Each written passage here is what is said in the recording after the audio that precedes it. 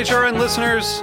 As we celebrate our 15th year, we are deepening our commitment to giving voice to the next generation of food systems storytellers, and we need your help. Our internship and fellowship programs help activate new possibilities for underrepresented and underestimated young people through experiential journalism, audio engineering, and production training. Through these unique programs, HRN helps food equity stewards build essential workforce readiness skills that expand their potential and foster economic mobility.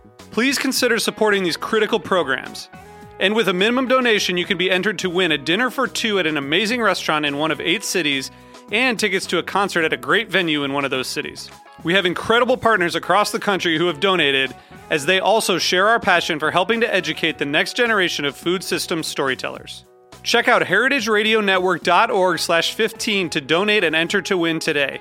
That's heritageradionetwork.org/15 to donate and enter to win today. And make sure you donate before March 31st. Thank you. You're listening to Heritage Radio Network. HRN is food radio supported by you.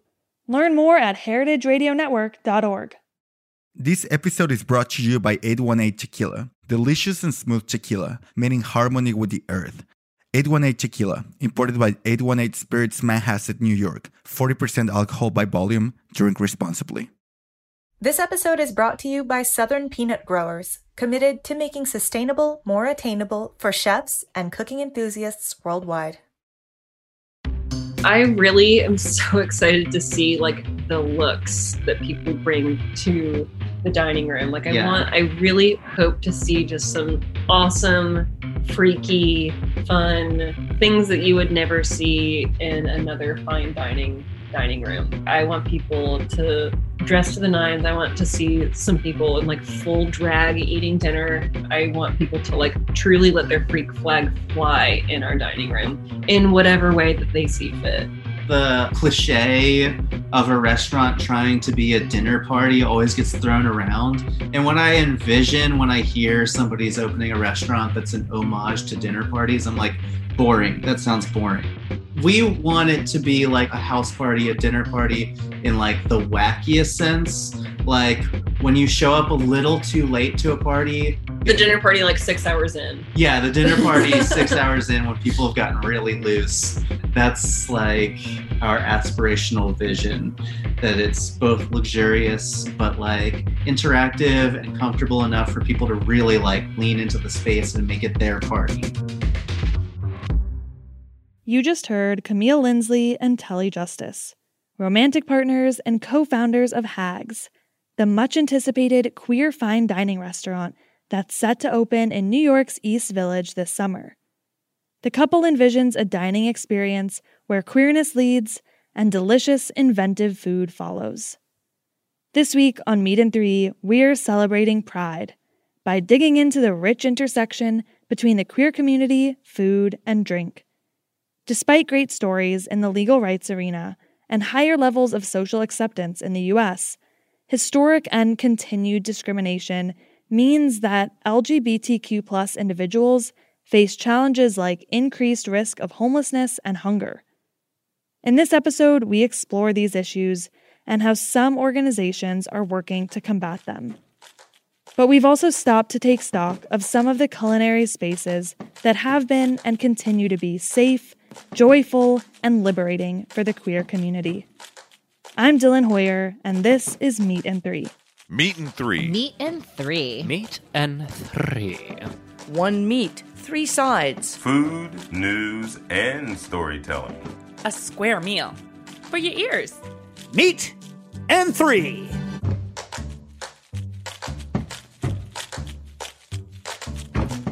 Sometimes all the rainbow celebrations can obscure the real issues that the queer community still faces. While sometimes invisible, food insecurity is a prevalent issue in the LGBTQ+ community. All is not bleak, though.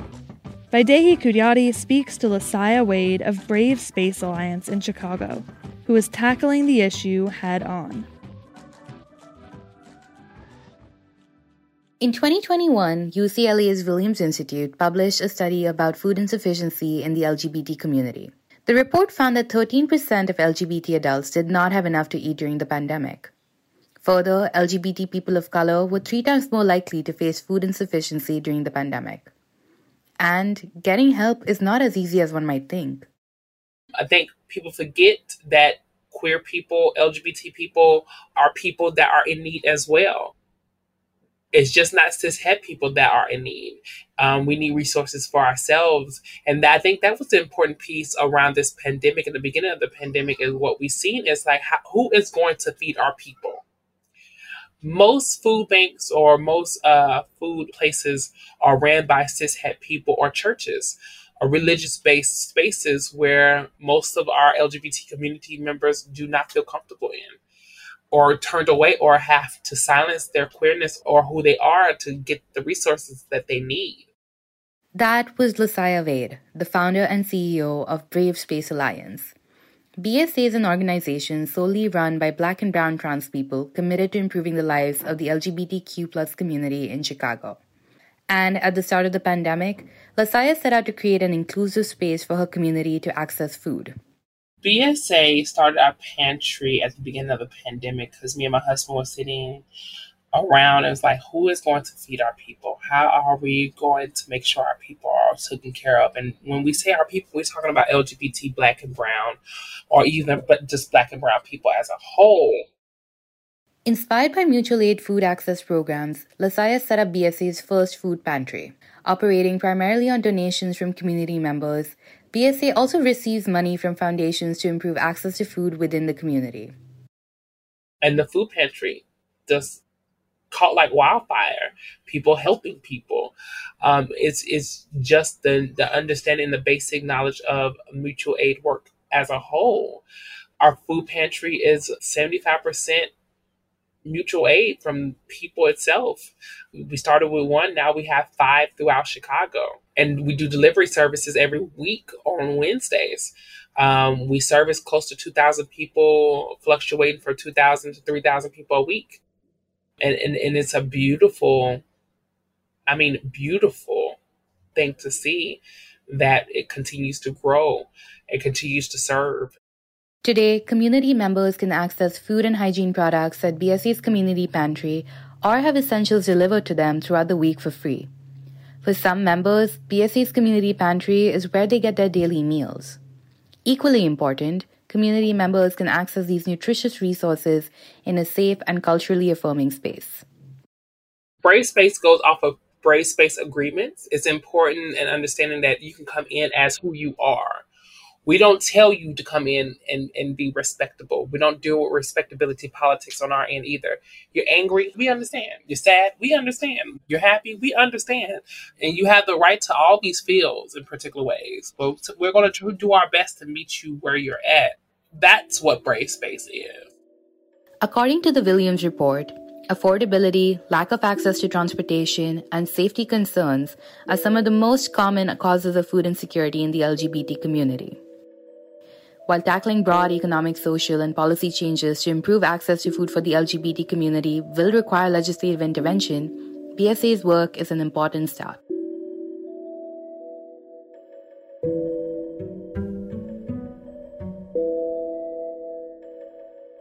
Food is not the only thing that the LGBTQ+ community lacks access to. Culinary schools' prohibitive price tags have been keeping them, among other marginalized groups, outside the door of professional food education. Alex Tran tells us about an initiative to open the gate. My name is Nicholas Panapinto, and I'm the culinary director here at the Los Angeles LGBT Center. I oversee our culinary arts training program, as well as our social enterprise, which includes meal production, catering, and our cafe, Liberation Coffee House. Nick has helped lead the program since its beginning in 2019 and helped students serve over 74,000 meals per year. The student-run cafe and culinary school was designed to give homeless members of the LGBTQ+ community a career path along with the chance to serve other homeless youth as well as the center's senior clients. In terms of all the components of our program, we have a 300-hour culinary arts training program where we almost refer to it as a culinary boot camp. The program is completely tuition free for our students. And most of them, if they qualify, actually receive a stipend while they're in the program as well. We give them everything they need from their uniform to their knife kits. So anyone that's paid for a culinary school education knows what a value that is. The program starts with kind of the culinary bootcamp piece, which is really about all the basic skills they need to be successful in the kitchen. So that's the first 100 hours. And so that starts with basic knife skills from, how do you hold the knife, to classic French knife cuts, to basic sanitation. And then it advances really quickly. So within the first couple of days, they're making the mother sauces, they're doing egg cookery, they're doing doughs and custards, how to break down a chicken. We really try to expose them to everything that they might see in the kitchen. And then during the second 100 hours, our students practice and refine these skills, where they actually cook meals for our members of the center that we mentioned earlier. We make about 425 meals a day. And then during the third part of the program, we actually place them on internships with local businesses, where they have the opportunity to practice these skills, to build their resume, and to get experience in the kitchen outside of the center. Within the last 3 years, the program has enrolled 141 students and now has a capacity for 85 per year. Everyone comes to the interview and they're really nervous because they think we're expecting them to come with all this experience and knowledge. And we immediately try to disarm them at the beginning of the interview, because what we talk about is that all we're interviewing for is their passion for food. And that's all we want to see, because what we say is we can train anything else, how to hold a knife, how to clean, how to sear, whatever cooking technique, but we can't train you to be passionate about food. This passion for food is a crucial element in uniting the LGBTQ+ community at the center. The culinary program started when the Los Angeles LGBT Center went under a really exciting expansion when we opened our new Anita Mae Rosenstein campus in 2019. And our campus is an intergenerational campus, so we have youth and senior programs as well as housing on a single campus. And there was kind of a decision when the center was built about how do we help to unite these two different communities. I think it's amazing because it just, I think, instantly lowers everyone's guard when you're talking about food. And all of a sudden they're sharing stories about their grandmother's favorite recipe or what the smell reminds them of, and everyone's exchanging recipes and stories, and everyone's defenses really come down. We had a senior who had just transitioned, and we had a youth who was just starting to transition as well. And they actually were able to mentor each other. And, there's only so much that a youth might be willing to come out to their instructor about or talk about their feelings. But the youth actually felt really comfortable talking to the senior who was just going through the same thing. In addition to connecting the many generation at the center, the programs aim to connect the Los Angeles LGBTQ+ community as a whole. We're really excited to have the Liberation Coffee House because we're one of the few LGBT cafes that are left in the city. And so I think it's really great, especially for those who don't want a bar atmosphere, to have a place where they can still socialize. Just a beautiful and welcoming space. And I can't tell you how much we enjoy seeing customers come in and smile just by the color palette. We're excited that we were really able to create a welcoming space for the community. One of the things that we're really proud about for Liberation Coffee House is that, we really want to make a strong statement that just because we were a social enterprise and we have a nonprofit component, that we still wanted to offer the best quality product that we could. So, for example, we serve Verve coffee, which is very responsibly sourced and delicious. We have expertly trained baristas.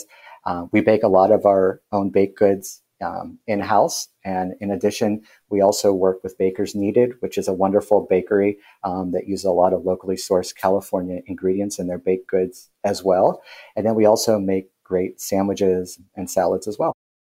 And this month, in honor of Pride, they have prepared some extra special treats. Right now, you can get our wonderful Pride Blondie, which is a rainbow-covered white chocolate brownie, which is quite delicious.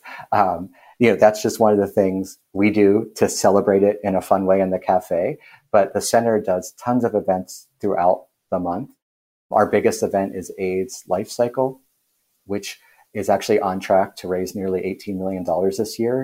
It's a group bicycle ride from San Francisco to Los Angeles. They're actually on the route right now. They'll be arriving here this Saturday. We participate in a lot of the local West Hollywood and Los Angeles Pride parades, as well as resource fairs and support programs throughout the city.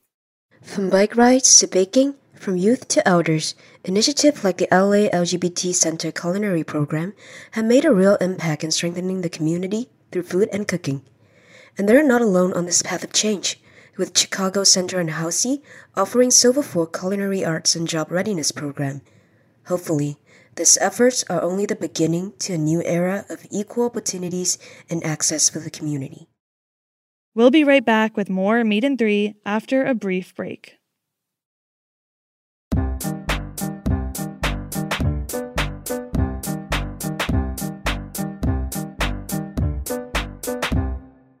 This episode is proudly supported by Southern Peanut Growers, who are spreading the word about peanut sustainability. As the planet's resources are strained to meet the nutritional needs of its populations, many responsible chefs are doing their part by sourcing local and sustainably raised food. Many are surprised to learn that peanuts are one of the most sustainable plant-based proteins available. Southern Peanut Growers created the campaign Making Sustainable More Attainable in partnership with award-winning chef Steven Satterfield. Together, they're bringing the sustainability message to chefs nationwide. Whether it's conserving water, minimizing fertilizers, or achieving zero waste, peanuts are a logical choice for your next menu. Southern Peanut Growers represent farmers across Georgia, Florida, Mississippi, and Alabama. For more information, visit www.peanutbutterlovers.com. I'm Chava Periban, co-host of Agave Road Trip on HRN, here to talk about 818 Tequila. 818 creates their tequila using traditional methods at a family-owned and operated distillery in Jalisco, Mexico. From the blue agave they grow to their recycled glass bottle, 818 emphasizes the earth's importance in all they do. Their distillery runs on biomass and solar power, which means they don't rely as much on fossil fuels and are able to reduce their carbon footprint. Their labels, corks, and boxes are all certified by the Forest Stewardship Council as coming from sustainably managed forests. 818 is a proud member of 1% for the Planet, through which they support HRN as well as Sacred, my organization in Jalisco, where together we transform agave byproducts and water waste into adobe bricks that are donated to local infrastructure projects, like a local library in Zapotitlan de Vadillo. Visit drink818.com to learn more about their sustainability efforts and find 818 near you. 818 has been part of so many magical nights for me, and I hope you enjoy it as much as I do. 818 Tequila, imported by 818 Spirits, Manhasset, New York. 40% alcohol by volume. Drink responsibly.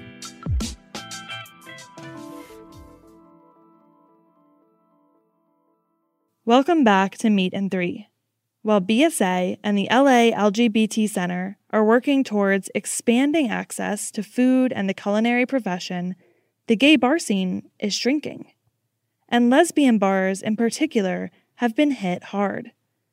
According to the Lesbian Bar Project, lesbian bars in the U.S. have dropped from a high of about 200 in the 80s to a mere 21 bars today. Sarah Mathis brings Meat and Three a slice of life from one of the 3 remaining lesbian bars in New York City. Lesbian bars have provided a safe space for queer women to dance, flirt, and be themselves for nearly 100 years. With the looming endangerment of these important institutions, I wanted to experience one myself.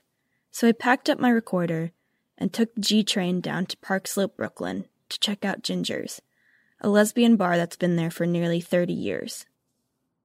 The only lesbian bar in Brooklyn, Ginger's is unassuming but welcoming.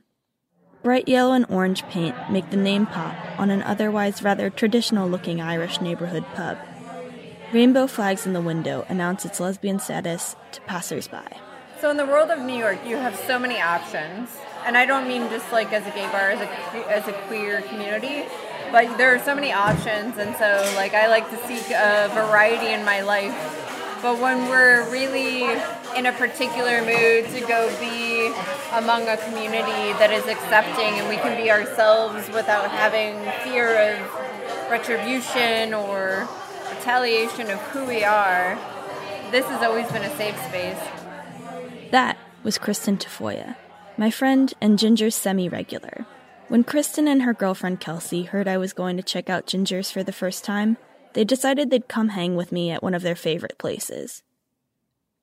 When COVID-19 hit, many small businesses were affected, but lesbian bars, which have historically struggled, were even more imperiled. And the threat of their closure meant not just the disappearance of a beloved neighborhood haunt, but the evaporation of a safe space for the community they serve. I thought this place was closed. I mean, all through COVID, they had the scaffolding, and there was no information about whether it was closed or just shut down for a little bit. And it was absolutely devastating, I think, for me, because I love this place the most. Just because we can come here on a Sunday or a Saturday, and it's not so crowded, and we can be here and have a great time and not feel concerned about being together or not included or anything like that. So I really, really appreciate this space. For lack of better words, we mourned this bar. But in fact, Ginger's didn't close. The owners updated it and reopened with force. They used to have excessive trinkets above the bar, it was less clean, less modern, almost like a hoarding. Oh my goodness. Well, it was an Irish-owned bar, which I think it still is, but do you remember they were I don't know, there were old little ceramic houses or something. I don't know, but I can speak to this a little bit. Irish knickknacks? There were I wouldn't even call it specific to Irish knickknacks. I think I don't know whether they got sold or something happened there, because there's different staff since we've returned, but there were all sorts of cuckoo clocks and strange figurines that could have been toys. And none of them were distinctive enough for me to even remember, because it was a bunch of noise. But now it feels cleaner, slightly more modern and old digs, right? That area over by the bar table they have new flooring. That stage never existed there before, and the pool table has gotten a revamp. They also built a whole back deck area, perfect for sitting out on warm summer evenings. One long-standing bartender told me that the reopening was a huge event, with people spilling outside. There were tons of young people, many of whom he didn't recognize as patrons before the pandemic, eager to support the bar. Kristen and Kelsey confirmed that the Ginger's crowd changed following the reopening. Well, I would say before COVID, we would come here and it was pretty much just lesbians, very specific. But then after COVID, it's been kind of pushing the boundaries a little bit.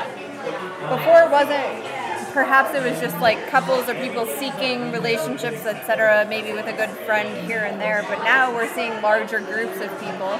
For instance, there was a whole softball team here celebrating post-game today. You could tell because they were in uniform. And so it's also just a safe space once again, but it was actually, even talking about that softball group, they had even a more inclusive group than I've ever seen before. When I met up with Kristen and Kelsey at Ginger's on a Sunday evening around 6, every seat at the bar was taken. There must have been at least 30 people there, if not more, all seemingly in their 20s and 30s. To me, that doesn't suggest a bar on the verge of dying out. If anything, I think what I witnessed speaks to a great level of enthusiasm in the community. Is this a sign of a resurgence of lesbian bar culture in New York City? Maybe. Maybe we'll see all this enthusiasm translate into projects like the proposed opening of Dave's Lesbian Bar in Queens. But one thing's for sure, Ginger's is still alive and kicking. Now let's move away from the bar and take a seat at the table. Anna Canny brings us behind the scenes of a new queer culinary space at the forefront of fine dining.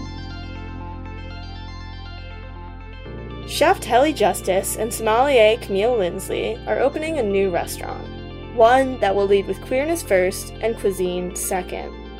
Hags.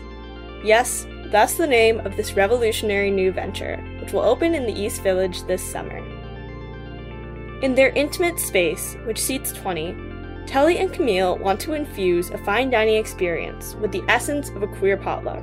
And though Telly promises an exquisite menu, she's also focused on the feelings her diners will feel while enjoying their meals. feelings like safety, feelings like comfort, intimacy, softness, luxury, fun. Telly didn't always want to be a chef, but when she moved to Atlanta as a teenager, she found work in vegan kitchens, where a queer punk subculture thrived.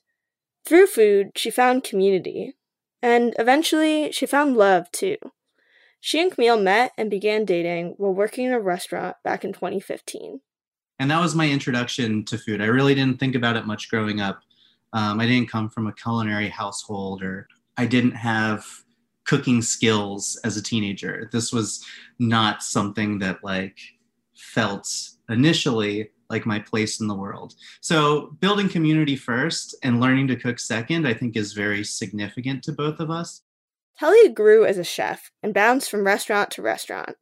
Eventually, she landed in fine dining kitchens in New York City, where she rarely felt comfortable as a trans woman. Often, she was the only queer person in the room. With Hags, Telly hopes to create a new kind of fine dining space. It comes from a place of camp and reclamation, which are two very necessary, I think, aesthetic qualities of the queer community. We're taking something that is maligned, something that we've been excluded from, and we're reclaiming it and rebranding it as something that's for us. For Camille, the service of fine dining seems like the perfect place to start.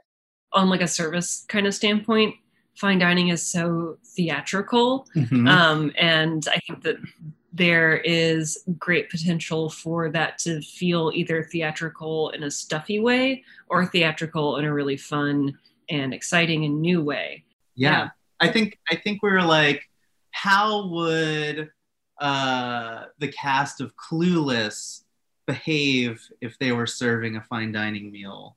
How would, I don't know, John Waters, Lee Herman, conduct service in a dining room? And they'll take a similar approach to food. Telly's tasting menu will feature multiple courses in both vegan and omnivore options. And whenever possible, the dishes will be prepared with locally sourced ingredients. How do we represent our relationship to this neighborhood, to our communities, to the people that we respect and love and want to support? And all the while trying to make every dish very, very fun and representative of our aesthetic values, like campiness, colorfulness, newness, trying to imagine new cuisines, new textures, new shapes. That newness and invention will draw on techniques that Telly learned in Michelin star kitchens, like the strange shapes and textures of the molecular gastronomy movement. The bubbles and the foams and the weird sculptural foods. And I was like, this is hilarious. This is so silly and whimsical. And if the people preparing the food weren't such horrible, mean-spirited people, we could have so much more fun with these things. So we're drawing a lot of those techniques back into our cuisine, which is also feeling like a source of reclamation. Because Hags hasn't opened quite yet, the couple's vision for it is largely philosophical. What this queer restaurant will look like in practice remains to be seen. Telly and Camille are dreamers, and dreaming up Hags, through its many different iterations and whimsical names, has been a hallmark of their 6.5-year relationship. So the pair says it's surreal to finally share it with the world. But that's part of the restaurant's queerness too. It's been a really wonderful and sometimes strange process having be on sort of the stage where we are sharing that deeply personal sort of thing that usually lives in our own inner worlds and in the four walls of our apartment. Getting to share that with everybody else in New York City is really pretty wild. It's wild. It's very vulnerable. And I think that that's a wonderful metaphor for queerness in and of itself. Sharing this deeply personal, vulnerable thing publicly and performatively and visually and physically. And Hags is its own kind of queer element. For queer diners looking for comfort and celebration beyond the month of June, Hags offers a delicious meal and a warm embrace.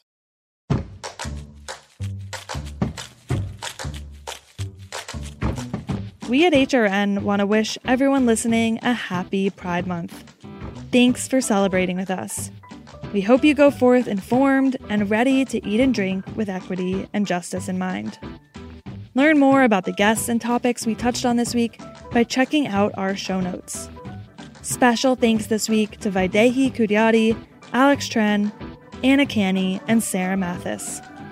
Meat and Three is produced by Matt Patterson, Katie Mosman-Wadler, and me, Dylan Hoyer. Our audio engineer is Matt Patterson. Our theme song was composed by Breakmaster Cylinder. This program is supported in part by public funds from the New York City Department of Cultural Affairs in partnership with the City Council. Meat and Three is powered by Simplecast. Meat and Three is a production of Heritage Radio Network, the world's pioneer food radio station. Learn more at heritageradionetwork.org and follow us at heritage_radio. And please stay in touch. Whether you have a story idea or would just like to say hey, write us at ideas@meatand3.nyc. That's all spelled out.